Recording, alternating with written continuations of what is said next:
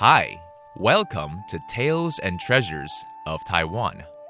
This is a show about a multitude of cultural facets here in Taiwan. From religions to customs, festivals to tourism, performing arts to indigenous culture, and of course, the culinary goodness of Formosa. It's your one-stop shop to all things Taiwan, and I'm your host, Joey. 欢迎大家收听台湾文化新视野，我是主持人 Joey。云门是古籍记载中最古老的舞蹈。1973年，编舞家林怀民老师以此为名，创办了台湾第一个现代舞蹈表演团体，也是华人社会的第一个当代舞团。这个月，我们将邀请到各个与云门舞集结缘的艺术家们，来为我们介绍云门的历史和最新的表演。Cloudgate is the name of the oldest known dance in China. In 1973, choreographer Lin Huaiming adopted this classical name and founded the first contemporary dance company in the greater Chinese-speaking community, the Cloudgate Dance Theater of Taiwan. This month, we'll discover the history and some of the latest performances from this extraordinary dance company. This week, we'll talk to the artistic director of Cloudgate 2. Inviting to the show is choreographer Mr. Cheng 这周我们就来谈谈云门近代的表演和最新的作品。邀请到的是云门2的艺术总监郑宗龙老师。我们昨天跟郑老师谈到说，小时候是在 manga 长大的，那后来当然就喜欢跳舞，可是怎么跟云门结缘的呢？我跟云门结缘是我大学毕业的时候。那个时候就对，那个时候呢，家里有个拖鞋工厂嘛，然后我爸在那个时候就告诉我说，他说，培养你也够久了，然后玩也玩够了，跳舞不是一件事，你回来帮我卖拖鞋吧，可是我总觉得有点不太对劲，然后我想说，既然我不要靠爸爸，我就要靠我自己，所以我学了那么久的舞蹈，其实。我不知道哪里可以让我继续下去。那个时候台湾有个职业舞团，就叫做云门舞集。那应该是10几年前的事了。然后我就考了云门舞集，搬出来住，暂时不跟爸爸有什么连结的，在那段时间。其实不管在什么年代，我觉得父母还是都希望孩子们不要去发展艺术这一块，去做个生意啊。对，到现在还是。对，现在的这个亚洲人带大小孩都希望你当个律师，当个医生。对。但是我觉得其实我在这里面获得很多，虽然它就是一个糊口的事情嘛，然后其实也是一个真的很喜欢，然后可以从里面得到非常多的快乐跟安慰。我觉得是支持我一直往下走，继续走下去的一个很重要，好像就叫什么莫忘初心吧。当初在跳舞的时候，那个8岁的小孩因为去跳舞，所以开开心心的回家，然后把一些烦恼都跳掉了。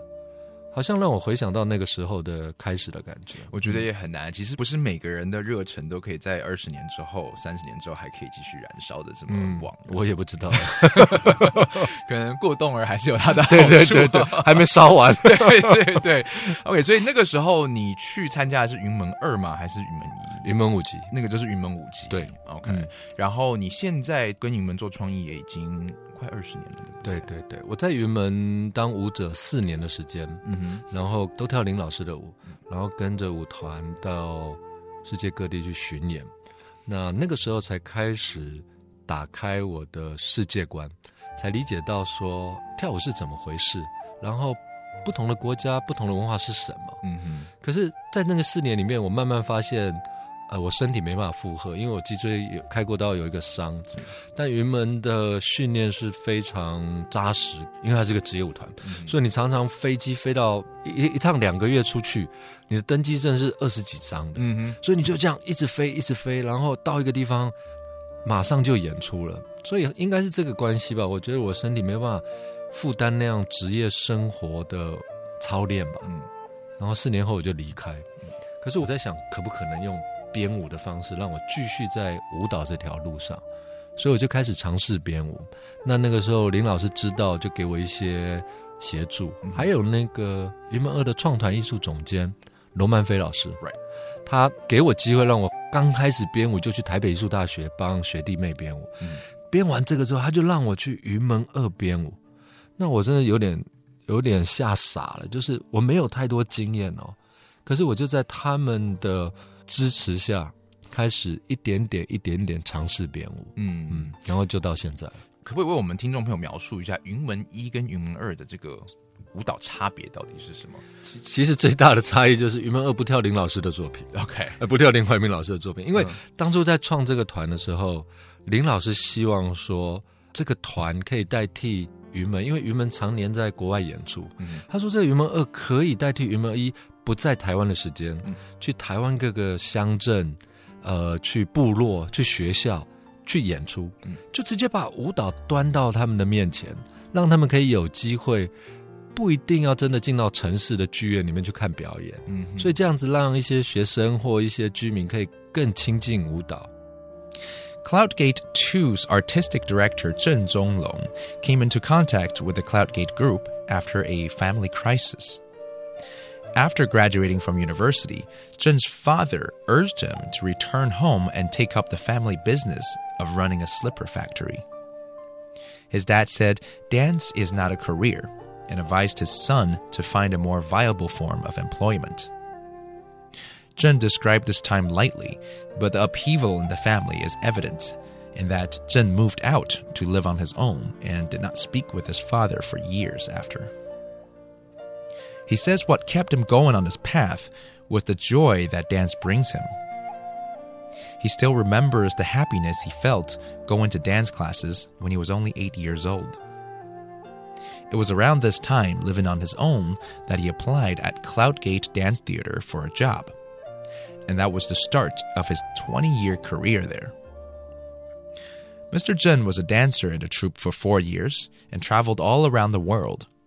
The experience widened his horizon, but also exhausted his body. After discovering a health condition that would prevent him from dancing, he decided to switch directions and become a choreographer. That's it for our conversation today about the artistic director of Cloudgate Dance Theater 2. Tomorrow, we'll talk more about the main difference between Cloudgate Dance Theater and Cloudgate 2. This is another Tales and Treasures of Taiwan. I'm Joey. Have a good night.